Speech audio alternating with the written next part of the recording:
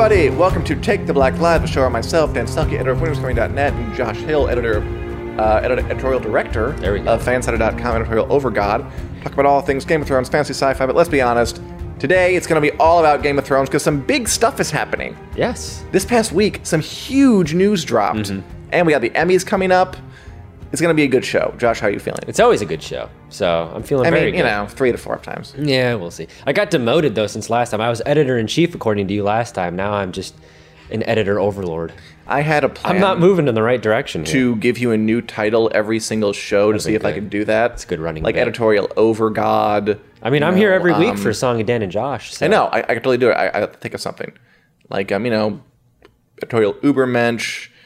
Editor master, you get the idea. I do. Julie says, "Yay, we're here." Woo, we are here. Yes, and we also have Diane. She says, "Hello from Scotland." Hey, Diane from Scotland. Hello. Okay. Ooh, I was gonna say, should we do Scottish accents? But that might be offensive, and then you just went right into it. Offensive, but I enjoy it so much. It's true. Scottish accents are pretty awesome. All accents are pretty awesome. Except South African, I can't do that. Anyway, okay, let's talk about this. Let's go. Okay, the big news, obviously, this week is HBO is making they are close to a pilot order for a second Game of Thrones prequel series. Yes! I mean, that is exciting, It is exciting.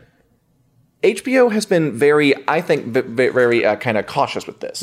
Like, I said before, like, if Game of Thrones was on AMC, we would have had like 2 to 3 prequels on the air already by this point. Yeah. But HBO waited toward the end and only ordered one, which I mean, like, and that might not even go. I mean, I know the executive said like, maybe we'll only have one go, maybe we'll have more than one. I don't know. We'll see how it goes. Playing hard to get. Yeah, I'm not sure how much I believe that, but I think they've been cautious enough that this doesn't feel yet like they're just doing it for doing it sake, for bloat's sake. And the show, no title yet, although George R. R. Martin, who, this guy cracks me up, he went on his little blog, his not a blog, and just like wrote 800 words, just like teasing little, and like being really kind of like blatant about it. Like, I can tell you, but I'd have to kill you. It's not the obvious title, like doing really kind of jerky things, honestly. Funny.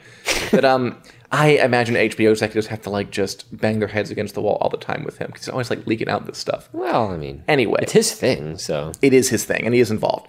The show is based on his fake history book, Fire and Blood, of part 1 of which is out right now. A fake history of the Targaryen dynasty, starting with Aegon's invasion of Westeros 300 years before the show starts, and ending at the end of the Dance of the Dragons, the Targaryen Civil War. That happened like 150 years before the show starts. And that's volume 1. It's volume 2 coming on the way. Ooh. Basically, there's 300 years Targaryen history before the show starts, before Daenerys is, over there doing her thing. Yeah. And the new show will be about something in there. So I guess the first question, okay, let's get ahead of ourselves. What do you think of this, Josh? What's your reaction to this development? To getting a potential second Game of Thrones a potential sequel Game series? of Thrones prequel, this time something to do with the Targaryen family. I mean, we'll see if it actually happens. Like, a lot of these things get brought up, and I don't necessarily know close to getting a pilot order. Yeah, we don't even actually have a pilot order at this point. It's a good idea, and the idea of having more Game of Thrones makes a lot of sense, because, like, look, this show isn't going to go anywhere. It's such a cash cow. HBO wasn't going to kill it.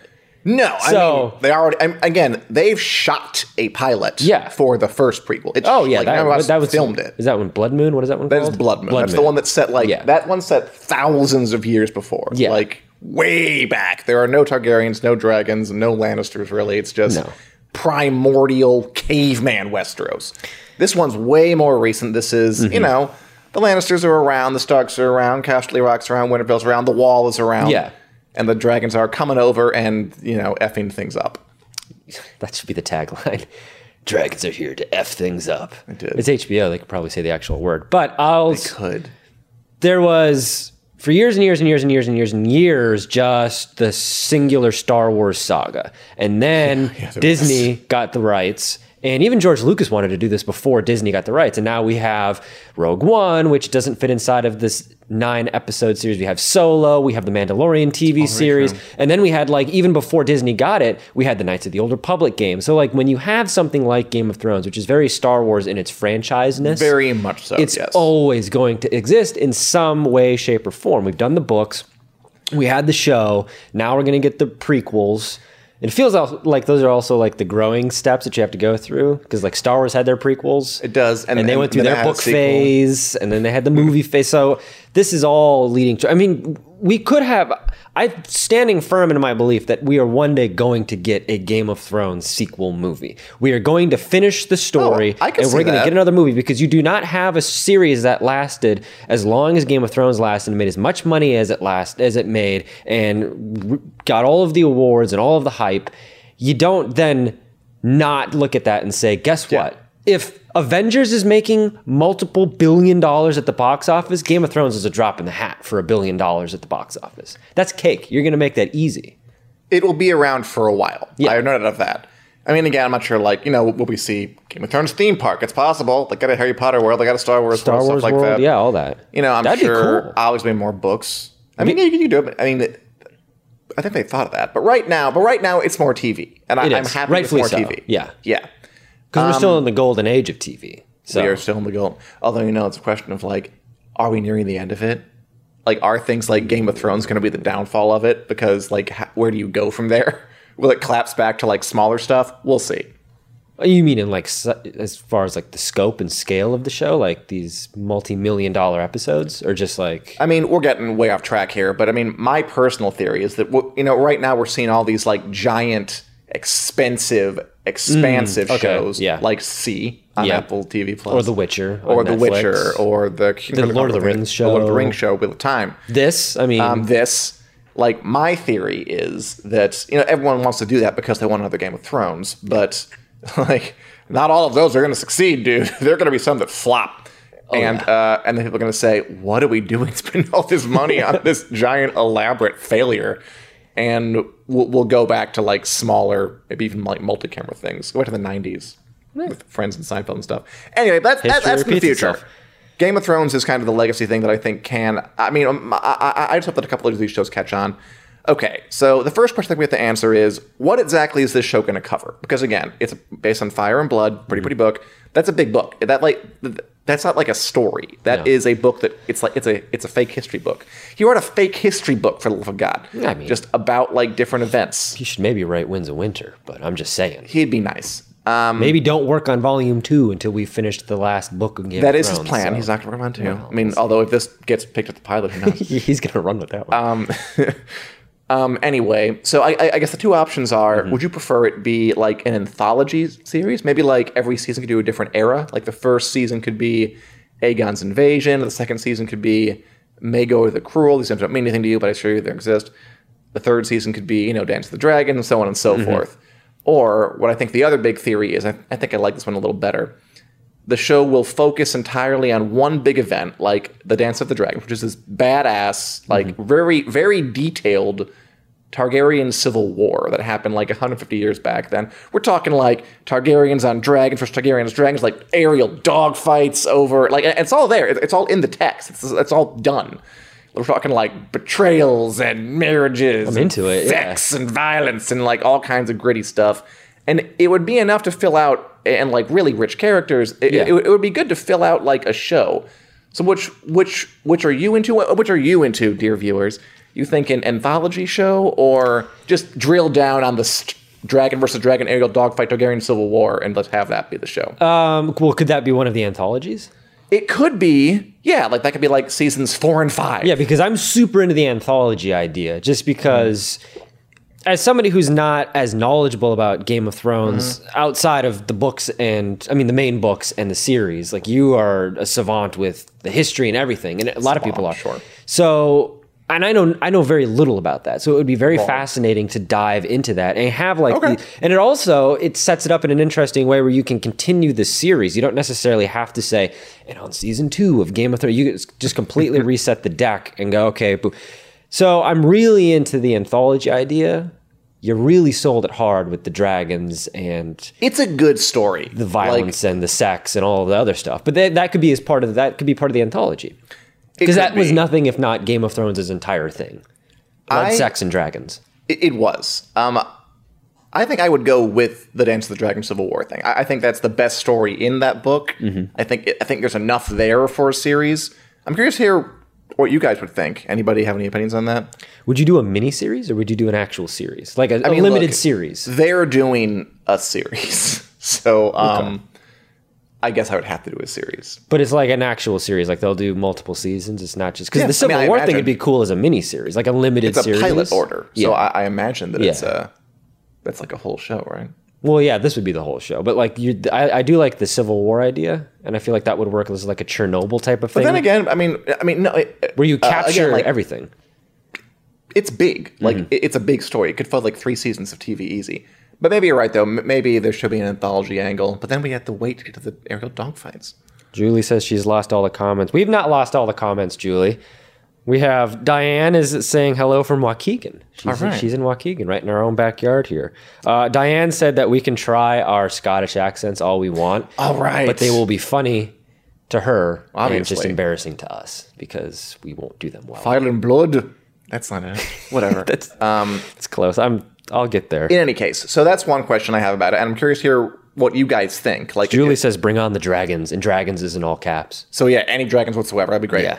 Okay, so that's one thing, whether you want an anthology or just like focus on one thing. Or, I mean, Aegon's Invasion is also a great story. That's when Dany's ancestors first come to Westeros and they just wreck everybody and take over the place and build the Iron Throne and build King's Landing. It's a whole thing. That could be a show in itself or an anthology. I don't know. I can see it going either way. The other question is this. Do you think the show this new show, if it happens, so this is close enough in time that there will be overlap. Like, the Iron Throne will be around. King's Landing will be around. Should they try to like make it consistent with the original show? Or is this a thing where you can just kind of like do your own thing? Like my example is here. So the Iron Throne. So the one from the show, the one on the left, it's nice, right? Okay. On the right, that is George R. R. Martin says that's how it looks in his books, how he imagines it to look. For example, do you think they should keep to this throne we know because that's consistent? Or is this like a whole new thing? They're just like, we'll just make a cool new throne. Make it different.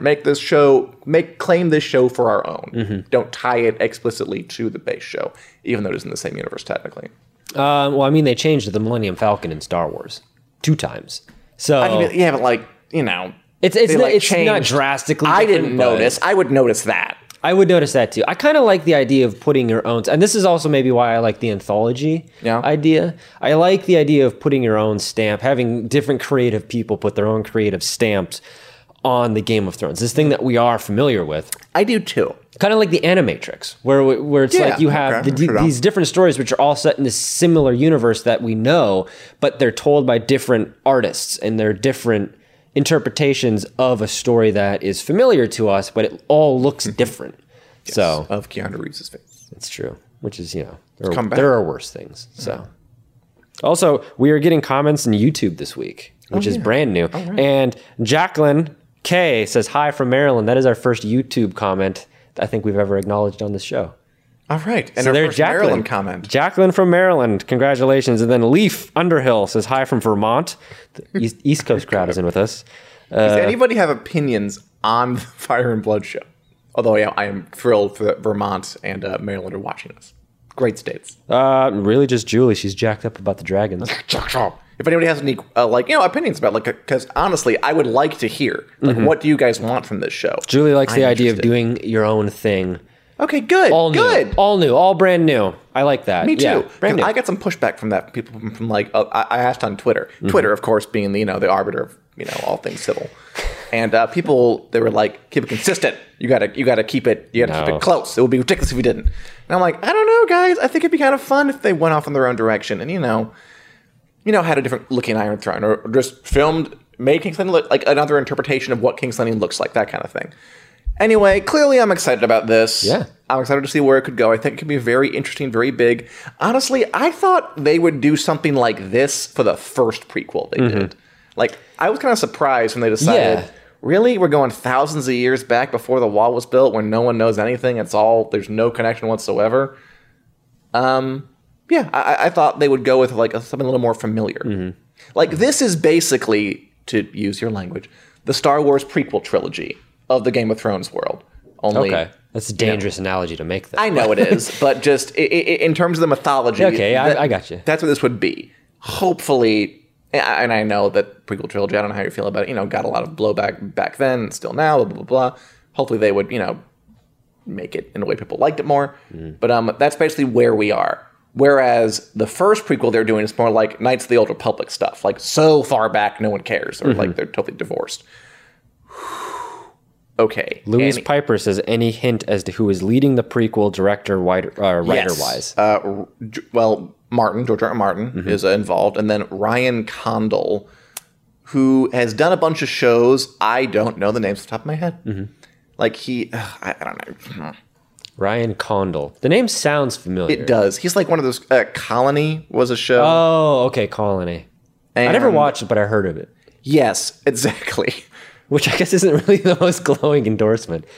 Oh, did he do that like Hercules one where The Rock was like a down-to-earth Hercules? Yes, he did. The Rock was in a Hercules. Oh, the movie? Yeah. Oh, okay. The movie, yeah. Gotcha. So Ryan Condal. Colony was supposed to be pretty good.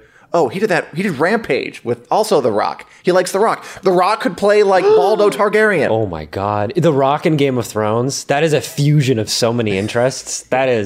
We need this to happen. Please. Okay, so Ryan Condal's HBO executives who we know are watching this show, please make it happen. Please put The Rock with his best friend Ryan Condal. I didn't even consider that The Rock could be in this show, but if Ryan Condal's making it, The Rock will definitely be in this show. Okay, I'm pretty psyched. Me too.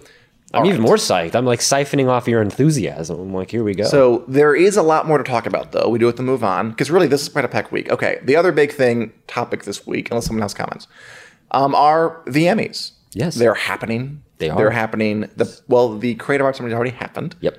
And Game of Thrones won 10 freaking Emmys at that one. What's the total at now? 57. That's most unfair. awarded in drama. The only ones ahead of it is Saturday Night Live with 65. That doesn't count. That's been on for 8,000 years. If it wins every Emmy, Game of Thrones, at the prime time this Sunday, it will be one shy of Saturday Night Live. That won't happen. We can get into that when, because I have strong thoughts about this. Okay, let's just do it. Of which you probably won't be pleased with. First of all, we're really fast. Congratulations to people who won at the Creative Arts Emmys. They won for music composition and sound editing, sound mixing, outstanding casting. I mean, it's so sad. Like, those things are all really important, but I just want to talk about the actors. It's true. It's just the way it happens. I can't blame you. But congrats. And sorry for Carice Van Houten didn't win as Melisandre for Best Guest Actress, but you know what happens. Thoughts and prayers. Okay. Thoughts and prayers. This Sunday, the primetime Emmys are going on Fox, 7 o'clock Central Standard Time. Yes. All right. Let's go through some of the categories people are up for, or you can tell me what you think about Let's. All right. Outstanding lead actor in a drama series. We got Kit Harington. We got Bob Odenkirk as Jim McGill in Better Call Saul. Jason Bateman in Ozark. Billy Porter in Pose. And two folk from This Is Us. Sterling K. Brown and Milo Ventimiglia. Oh, This Is Us. I forgot that was a thing still. I'm predicting Sterling K. Brown. You're picking Sterling K. Brown to win this? He won before, category? And my thought is the Emmys like inertia. That's true. So I'll just get into this now because I took notes for this. This one I think is like pretty simple. I don't think Kit Harington will win. I like him. I like Kit Harington. I'm not sure he stood out quite enough to win Best Actor. No, and because I need to address the idea that it seems there's growing sentiment with people. I don't know if they're not paying attention or if this is just kind of like groupthink. But the idea that a show as important as Game of Thrones' final season is going to like sweep the Emmys. It's going to be like the thank you, like the, how they give couldn't it? No, it couldn't. And I'll tell you why. Okay, because Mad Men won how many Emmys for its final season? Oh, you're asking me? Yeah. I don't know. It won one for John Hamm. It didn't even win Best Drama. Game of Thrones won that year for Best Drama. The Sopranos final season, which we could argue The Sopranos and Breaking Bad and Game of Thrones are the three most important drama shows of the last 20 years. As far as influence, as far as pop culture importance. Sopranos final season. James Gandolfini, he lost to James Spader for Best Actor in a drama. In the Blacklist? No, for Boston Legal. Boston Legal? Really? Yes. Edie Falco lost to Sally Field for brothers and sisters. It was fun. So you didn't win Best Actor and Best Actress for that. They won Best Drama. Alan Taylor won Best Director that year for The Sopranos, Game of Thrones guy. Yeah. But they only won 3 Emmys in their final season. Breaking Bad won 5. The West Wing won 1. It is fun. Friends won 1 for Christina Applegate's guest appearance in one of the episodes. None of the main people won. And, The Wire famously was never honored by the Emmys. And The Office, his last 3 seasons, was not nominated for anything. I think Game of Thrones is a little different. I really do. I'm sorry. I think it did more so than Breaking Bad and Sopranos? Because those are the two most... For the industry, yes. I think Game of Thrones made a lot more money for Hollywood than any of those did. Okay. I think that matters. And also, how do you get around things like there being, for example, the Best Supporting Actress category? 4 out of the 6 freaking nominees being Game of Thrones actresses. I think that one's going to be one where we see a Game of Thrones. Because it's the stack. Is that absurd? The deck is stacked. It is absurd. Gwendolyn Christie that did not happen at the last season of Mad Men or the last season. It did, but those are also this is also an ensemble cast in a way that Mad Men wasn't. It really was just John Hamm. Elizabeth Moss lost to Viola Davis that year, which is fair enough. Sure, but it also lost. Mad Men lost in writing and directing because I also think that Game of Thrones is an important. I mean, the directing it speaks for itself. It's a well directed show. The technical aspect of that, it's also well written. Mad Men, which is also one of the most well-written shows in the last 25 years, lost to Game of Thrones. It lost writing and directing in Game of Thrones. That was the 5th season thing, yeah. Do you know the episode? Of Game of Thrones? Yeah. That beat Mad Men's? Mother's Mercy, I think. Oh, you got it. Yeah, it's Mother's Mercy. You look it up. Great. I did. I was here when it happened. I know, but I'm just pumping up your expertise. Gotcha. But that's one of Cersei's walk. That's true. But Game of Thrones, I think, is comparable to The Sopranos and Breaking Bad as far as the importance to the industry. Because I think that those shows they're torchbearers for the golden age of television. Yes. You think Sopranos, and you think Breaking Bad, you think Tony Soprano, you think Walter White, and you think Game of Thrones, Jon Snow, dragons, Daenerys. Tyrion, all of them. So it has all of that same clout that those two shows had, but it doesn't necessarily mean that it's gonna clean up at the Emmys. It doesn't. It also had. I'm sorry. It just had a bigger audience base, and it had a lot more money. That's true. Made so much money. Dude. I think it's a lock for drama. Oh, totally. For sure. I think Emilia Clarke might be able to pull out a win for Best Actress. Of those two, you're putting your money on Emilia Clarke? I don't think Kit Harington will win. I don't think so. I don't think so. I think Emilia Clarke could. I think she will. Because I think not only is this going to be for all of the seasons, because she was kind of the star of the show. Yeah. Even though Jon Snow... And she carried this last season a lot. Yeah. She was generally very good. Jon Snow and Kit Harington are synonymous with the show, but Daenerys and Emilia Clarke are probably more important. And also, and I don't want this to sound bad for Kit Harington, but I feel like she has a better film career ahead of her than Kit Harington does. And this is going to be kind of a launch into that. Yeah, she's in a new movie with the guy who directed Bridesmaids. Yeah. It's like a British Christmas comedy. Last Christmas. Yeah. Inspired by the songs of George Michael. It's a perfect intersection of my interests. She's very, very fun. I like her. I'm sure. I think she could win. I think so too. What about Outstanding Supporting Actor? So we have 3 Game of Thrones guys in it. We got Nikolai Coster-Waldau, Jaime. We got Peter Dinklage, Tyrion, who's won 3 times. It's again Inertia. And we got Alfie Allen as Theon. It's Peter Dinklage. Yeah, I mean, honestly, I kind of would hope that Coster-Waldau could win because I've loved his performance. I loved Jaime throughout the whole thing. I think she deserves it. But I mean, just the Emmys go by inertia, and I think Peter Dinklage will probably take it just because that's what they do. And I mean, there are other folk in there, but when there's 3 people from your show, I don't know how you beat that. Unless, do you think that they could split the vote? Is that possible? And somebody else wins? Because the vote isn't split? Say in the Best Supporting Actress category, where there was Lena Headey, Gwendolyn Christie, Sophie Turner, and Maisie Williams. Yeah. And then 2 other people, Fiona Shaw from Killing Eve and Julia Garner from Ozark. Is it possible that they could just split the Game of Thrones vote and go to someone else? No, I don't think so. I don't think that we're going to see anybody other than a Game of Thrones actress win that category. I really hope we do. I mean, I don't because... It'd be a first win for any of them, I think Maisie Williams, Sophie Turner, Gwendolyn Christie, Lena Headey, like that is where if we're talking Emilia Clarke is important to the overall show. Mm-hmm. Those characters and those actresses put in a lot, and that deserves to be honored in some way. And in some way, they're as iconic as absolutely like as Emilia Clarke. I mean, specifically Maisie Williams. Aria, yeah, Maisie Williams. I think like, that's who I want to win. Whenever she wanted to. That's my pick, Maisie Williams. I didn't even highlight anything when I was trying to make my picks because I was like, I can't. Maisie, I mean, it's a real Sophie's this one choice. really tears me up because I mean, I'd love to see Maisie Williams win. That'd be great. I'd accept it. Mm-hmm. I feel like in my heart, I want Lena Headey to win. I think so, but she's at the bottom of my power rankings of people that could possibly win this. Like, she's been nominated before. She has. So has Maisie Williams once. And they didn't win.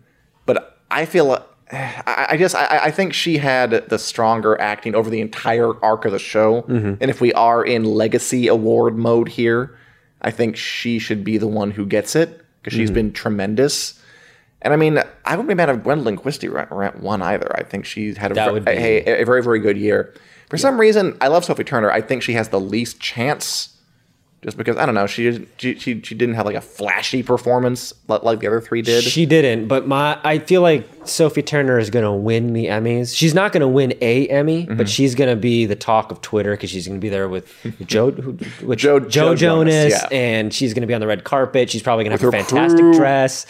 Her jewel. She's going to have her jewel on the red carpet. I like She's going to win the pop culture-ness of the Emmys. I don't think she's going to win an actual Emmy. Every single one of them is presenting, by the way. All these actresses who are nominated are presenting. That'll be fun. Yeah. I don't know if that's a group or like individually or what, or in pairs, but they're going to do it. It's going to be a really Game of Thrones-tastic night. It should be. I'm trying to see who in the chat is giving us their Emmy predictions. Yeah, if you have any predictions, let us know. Julie Davies says... Game of Thrones has to win a few at least. Oh, it'll win a few at least. It's got to win Best Drama. I mean, I think you'll probably win Best Directing. Jacqueline. I can think so. Jacqueline says yes to Emilia Clarke. She agrees with us there. In general, yeah. Also, Leaf Underhill had some problem watching the show, so he's going to rewatch it when it's re-uploaded. That's dedication because his stream wasn't working. So, shout out to Leaf. Oh, it wasn't? Shout out to Leaf Underhill. Anyway, that is the Emmys. And it's exciting. Should be a good time. You'll be here live, right? Yes, we'll be live. Doing some kind of thing? With entertainment editorial director Shay Corrigan. We'll be live on Wick? We'll be live on Wick. Oh, are we live on Wick? You will? Yeah, we will. Oh, like the Facebook? Yeah. Game of Thrones is going to win all of the Emmys. Be live on everything. It'll win a bunch. I'm looking forward to it. I think so. I definitely think, too, writing and directing. I mean, directing, I think it is a lock. I had... okay, so which one then? Because I had down... Where are my notes? Probably The Long Night. That's what I had. That was the one where everybody complained about what they couldn't see. Yes. Which, I mean, I think was valid, but I think... It was, but it's the battle episodes of Game of Thrones are so fantastically well done. Yeah, they're really and I feel like that was a nice chef's kiss into the night. Or none of this wins, and even the categories that are stacked will just go to other people. I think that'd be pretty funny. That would be devastating. That'd be pretty hilarious. I did have for writing, I put Succession was going to win because I think that Game of Thrones is going to win a lot. I agree with you. I don't think they'll win for writing. I think Succession does make more sense. The Iron Throne is the episode that they nominated the series finale, and that's the last one. I don't think that was the best but episode. Again, it's this question of like at the Emmys, at the end of the day, like what are you rewarding really? Mm-hmm. Like are you rewarding actually the best whatever, or are you rewarding the show for its contributions to, television? Right, which is, again, to wrap that up, my point about Breaking Bad and Game of Thrones. Breaking Bad cleaned up because that was like a thank you for basically confirming the whole Sopranos anti-hero thing, or like being the most important golden age television show Breaking Bad, outside of Game of Thrones. But like that is like the textbook. It's a drama. It's on AMC. It's not on network cable. It was like perfect storm. Whereas The Sopranos won drama and it won writing and directing, which are two very fair categories to be like, you did this very, very well your entire run. So I think Game of Thrones will win drama. Yes. I think it'll probably win directing. Yes. I predict at least 2 actors will win. I don't know which ones exactly. The only categories I don't think it's going to win are writing and best actor. I think it wins all of the other major categories.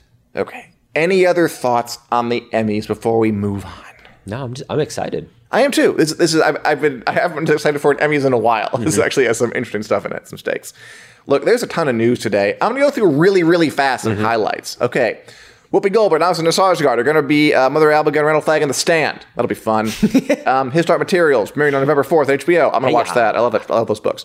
Showtime just passed on the King Killer Chronicles. Apple TV Plus interested? Maybe. I don't know. Warner Brothers, Funko Pop movie. Long overdue. Excuse me, what? Funko Pop movie is happening? It's from the folk who did the Lego movie.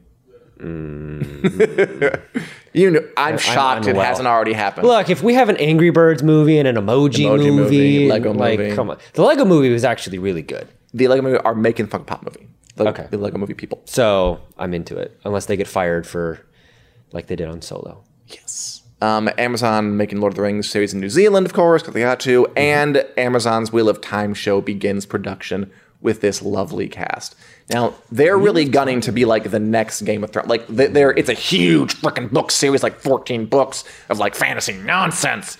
And they're going to try to just like plug that hole in a big way. We'll see what happens. I do like Rosamund Pike. Me too. Yes, she is an excellent Oscar nominee. She was chilling in that movie I saw her in, where she was a conniving wife. She was the Gone Girl. She was also a Bond girl. Which one? Die Another Day. Was she really? Yeah. I'm maybe it's just because I'm a James Bond nerd. You clearly are. I didn't think about that. When Gone Girl came out and she's getting nominated, I'm like, oh, she was a Bond girl, because everybody's like, oh yeah, she burst on the scene in like 2006. It's like, no. She was a sword wielding badass in Die Another Day, and she got into a fight on a plane that was crashing from heat from the sun because of some huge diamond thing. She was fighting Halle Berry. She got into a plane fight with Halle Berry. She lost, but I recall thinking Die Another Day sucked. There you go. When I saw it back in the day. It was not good. That song. Yep. James Bond surfed. 60-year-old Pierce Brosnan Remember that surfing. Song was awful. Oh, Madonna did the song. Yeah, it was not a good one. It was tough. Rosamund Pike, though, she was good in that. She was good in Gone Girl. She'll be good in this series. And those are the quick highlights of other things that aren't Game of Thrones news. Who the hell cares? Okay. Now. This is everybody's favorite segment. Which one? The other stuff? No. I mean, there was a lot of stuff to cover this week. Okay, I had to go through it quick.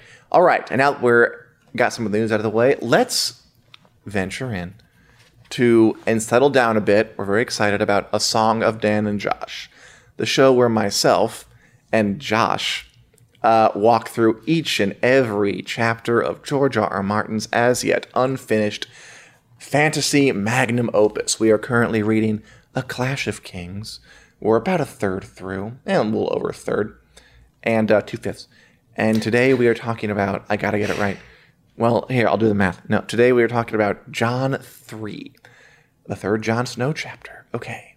I'm trying to come down from the first manic part of this I feel like episode. if somebody's like listening to this on the podcast, they think they accidentally like switched it to like NPR 1.4 slower or whatever it is. You can adjust the speed. I was very manic the entire first half of the show. I'm trying to come down a bit. By the way, yes, we are available to do on podcast form on iTunes, Google Play, all that stuff.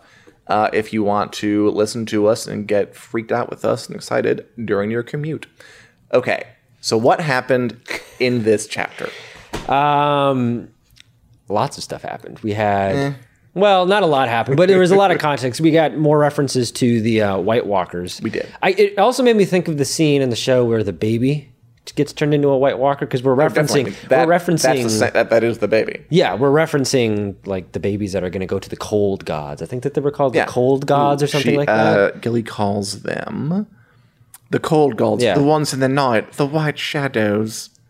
That's excellent. Wasn't Scottish, but that's my Gilly impression. I know it was Gilly, and also hello Gilly. We have Gilly in this chapter, and Craster. So basically, this is Jon. He's still beyond the wall. Craster's Keep. Craster's Keep, which I wanted to read the description because I like the description of Craster's Keep they had.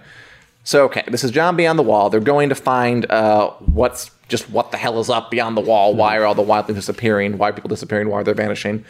And they're hitting up Craster, who is a daughter marrying, incest-loving, son-sacrificing weirdo. Yeah, some weird, like, Charles Manson vibes minus the murder. I mean... It was definitely Charles like a hippie Manson commune. vibes, like, if, like, his family had no choice. Yeah. Well, yeah, because it was like that hippie commune. Kind of. Like, I mean... It's kind of like this. Jon had never thought to find a stone castle on the far side of the wall, but he had pictured some sort of motte and bailey with a wooden palisade and a timber tower keep. What they found instead was a midden heap, a pigsty, an empty sheepfold, and a windowless daub and wattle hall scarce worthy of the name. It was long and low, chinked together from logs and roofed with sod. The compound stood atop a rise too modest to name a hill, surrounded by an earthen dike. Brown rivulets flowed down the slope where the rain had eaten gaping holes in the defenses to join a rushing brook that curved round to the north, its thick waters turned into a murky torrent by the rains. This place sucks. Yeah. I'm not going there on vacation, that's for sure. The door to Craster's Keep was made of 2 flaps of deer hide. This place sucks. Mm-hmm. This is just, it's like Leatherface's house. Yeah. If the family lived in a snowy place rather than, where do they live? I don't know, the South somewhere. This is Texas or something like that? I never actually seen it. Somewhere. Anyway, it sucks. Yeah, and big time. They're here to talk to Craster, who is this, he's a wildling, but he doesn't live like wildlings kind of, they're free spirits. They just go wherever. Mm-hmm. But Craster has a house. It's a crappy house, but he has one. And like you said, it's kind of a Charles Manson thing where he's just, he's living here with all his daughters who he also marries. Mm-hmm. And they're all just very dysfunctional and bad. So why are they going here in the first place? Why do we want this guy's advice?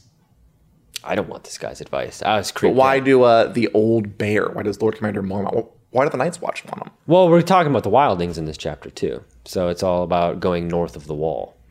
Yes. That's how you're doing that.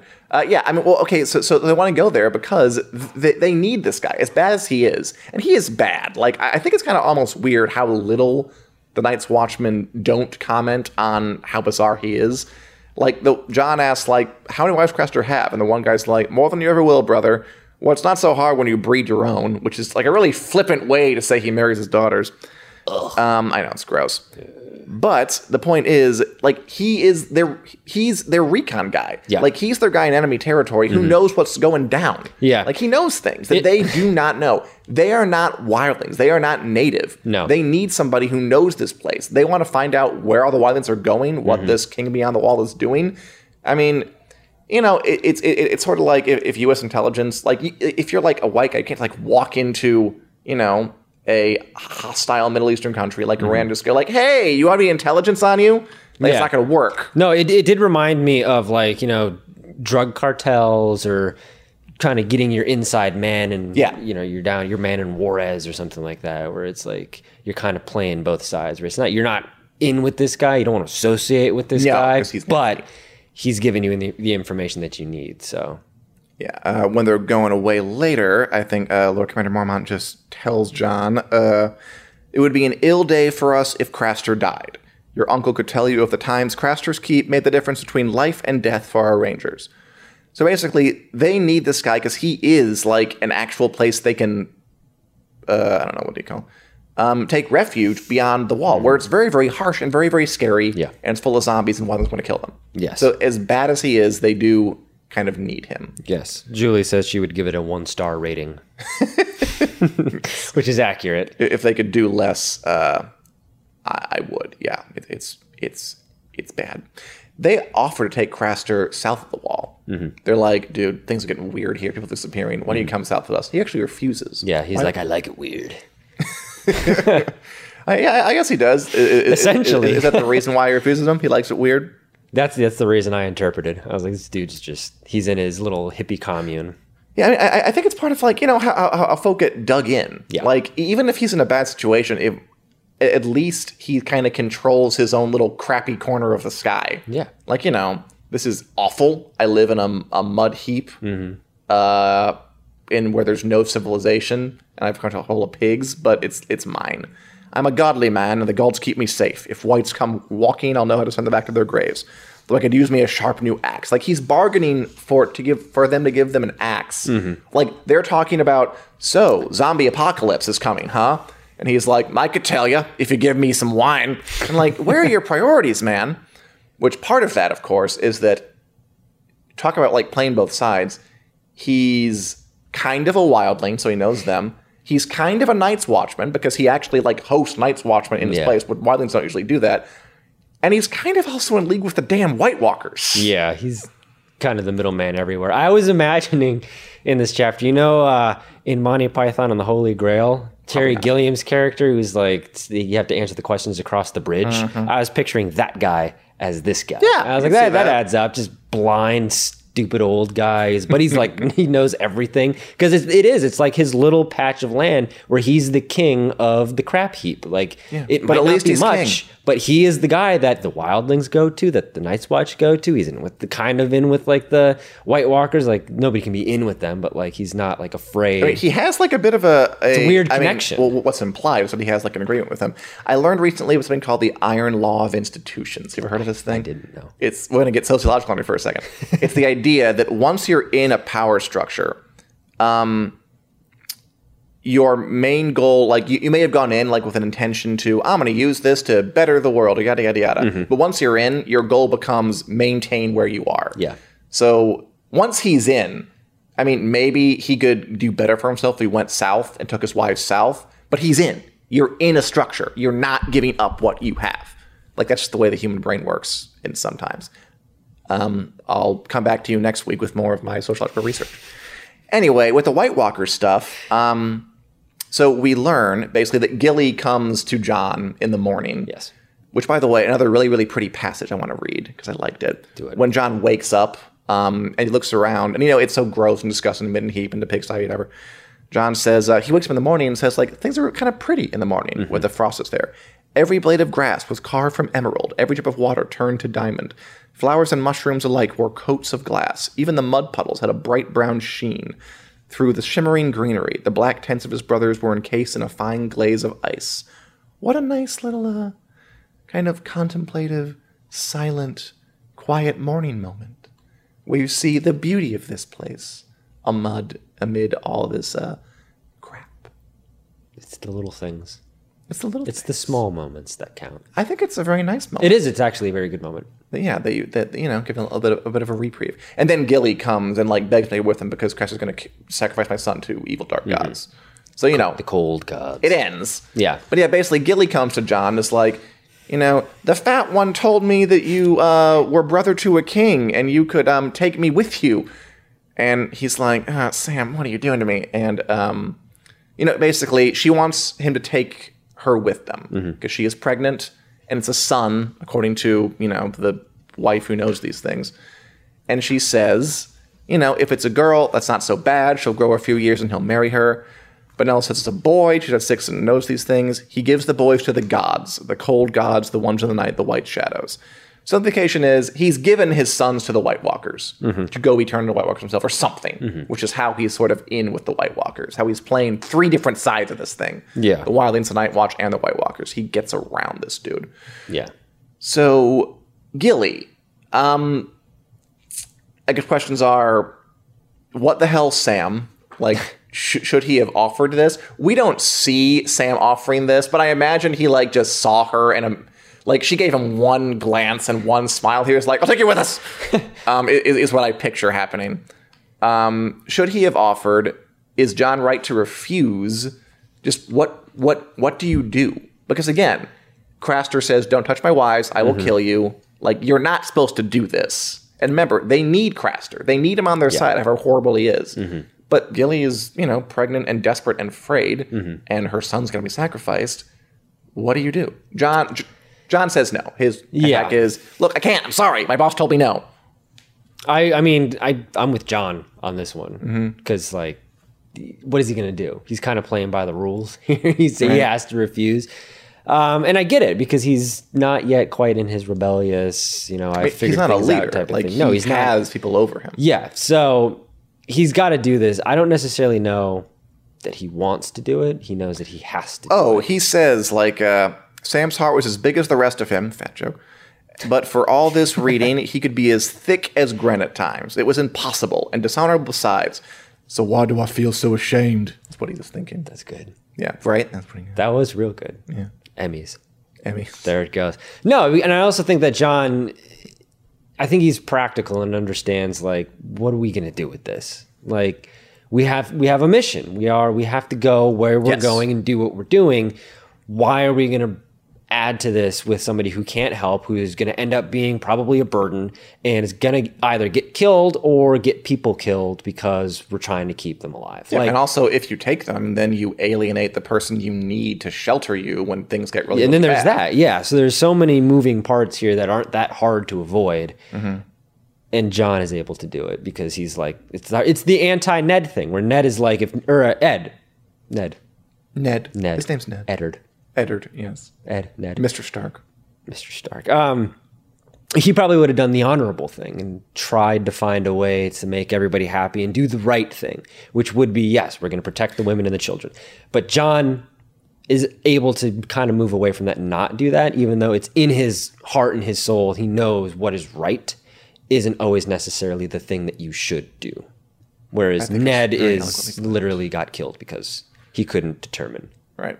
Well, I mean, I think there's also a thing. I'm not sure Ned would have done it. Well, then again, no, he probably would have. I think so. Jon even brings up to his boss, Jorah Mormont, like he's like, my father said, and Mormont's like, what did he say? And I don't know, I didn't write down the quote, but he said something like, he said that some bannermen aren't worth having, basically saying that, look, Craster is jackweed, and we're better off not having him. And that's when Lord Mormont comes back with, I mean, yes, it'd be bad. He's the world's better off with him dead, but the Night's Watch would suffer for it. We need him as bad as he is. And he says, your heart is noble, Jon, but learn a lesson here. We cannot set the world to rights. That is not our purpose. Mm-hmm. The Night's Watch has other wars to fight. So the idea being like, I mean, yeah, it'd be nice to be able to snap your fingers and solve the injustice of the world. But sometimes, according to this little view, the best you can do is to try and affect the change you can within the rules that are set up for you. I think it also has something to do with institutions. The Night's Watch would like to, and I also like that Jorah Mormont does say, like, look, like if I were his wives, there are 19 of them went a Craster, I would just kill him. Mm-hmm. Like, and I'd be fine with that, but I'm not going to help him do it because that's not my place. Like, it's not, we need him. And if they kill him and I come back here and he's dead, we'll live with it. It sucks to suck, but... What's that? It sucks to suck, but essentially. It sucks to suck, yes. So, it is a needle to thread. It is. And... the analogy I was thinking of was... what this guy is like when the FBI has one of like the mob guys, like Jack Nicholson's character in The Departed, where he's like he never ever goes to prison because he's a rat. He's faking, yeah. So he's an informant. So that's essentially what this guy is. Yeah, exactly. He is totally that. And yeah, another morally gray character in A Song of Ice and Fire. Jen Casey says, you pick your battles. You pick your battles. Excellent, Jen Casey. Also, Leaf Underhill says she's never heard of the iron law of institutions before. That's new for her. It's like in like a Wikipedia hole. It's new for me too. Sometime I'm like, I'm pretty sure I phrased it wrong. Maybe I'll get a definition next week. That's about all I had this week. I like Dolores Ed, who's like this. Yes. Who is in the show. I do remember Dolores Ed. Yeah, he's around. He dies in the Battle of Winterfell, but he's here, and I liked it. Like Martin gives him all these like sarcastic lines. Mm-hmm. Have you noticed that the rain stopped the instant I had the roof above me? It will start again now that I'm back out. Gods and dogs alike delight to piss on me. He's like dry guy like that. Mm-hmm. I also like the bit where Sam was about to call Craster a bastard, but then stops because he's with Jon. He's like, he doesn't want to make it awkward. Yeah. And Jon's like, you can say it, Sam. I know what a bastard is. It's fine. Which is a cute moment. Oh, Sam. Sam. Why did he offer to take Gilly with them? Who knows? Who's to say? Us. We're experts. We're analyzing this. Who's to say, Dan? It's open to interpretation. Okay. It's like it's a song of ice and fire. All songs, music. It's open to whatever you want it to be. All right. Well, we can think about how to approach things next week, and we'll be doing Theon 2. And we will see you back here next Wednesday at 4 p.m. Central Standard Time at the Winners Facebook page to watch us live. We'll be doing more news, recapping the Emmys. We'll see who wins. I'll be curious to see about that. Whatever else comes up, maybe some non-Game of Thrones stuff if we don't get crowded out. More Selcke, Dan, and Josh. And if you want to catch us on podcast form or on iTunes, Google Play. Thanks a lot for watching, you guys, and we'll see you soon. Bye-bye.